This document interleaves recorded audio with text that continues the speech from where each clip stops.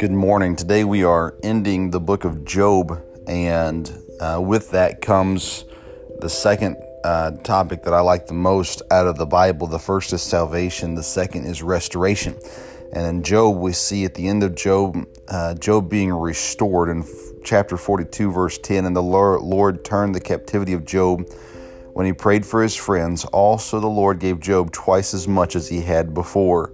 And down in verse 12 of chapter 42, so the Lord blessed the latter end of Job more than his beginning, for he had 14,000 sheep and 6,000 camels and 1,000 yoke of oxen and 1,000 she-asses.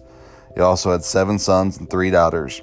We see that in Job and all his suffering, and Job was not perfect throughout his suffering.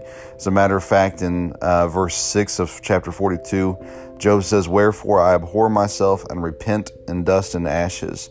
And that repentance that Job had is when the Lord restored him. And we see that God is faithful to do so. God, when he allowed Satan to torment Job and to inflict all this pain on Job, the Lord knew how Job would respond, and he also knew that he had the power to restore it all back to him. Satan is not more powerful than God, and God knew that whatever Satan took away, God could restore, and he shows at the end of Job, even more so can he restore it. He can do it bigger and better the second time if he desires to do so.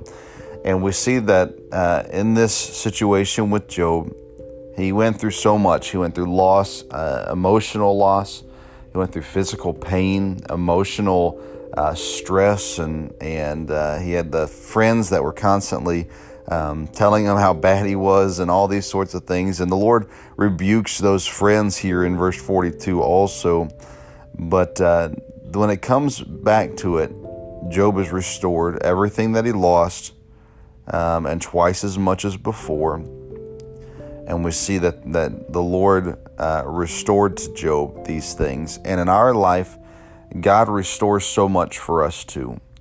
We focus so much on the loss and the hurt sometimes that we fail to realize that God is restoring to us other things.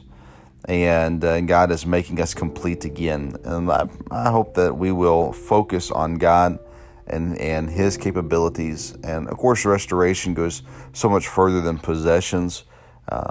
With God and our relationship with Him, as He restores that when we repent of our sins and let Him forgive us, and then He restores the relationship that we had with Him. He can restore other relationships in our life as well if we'll cast all our cares on Him.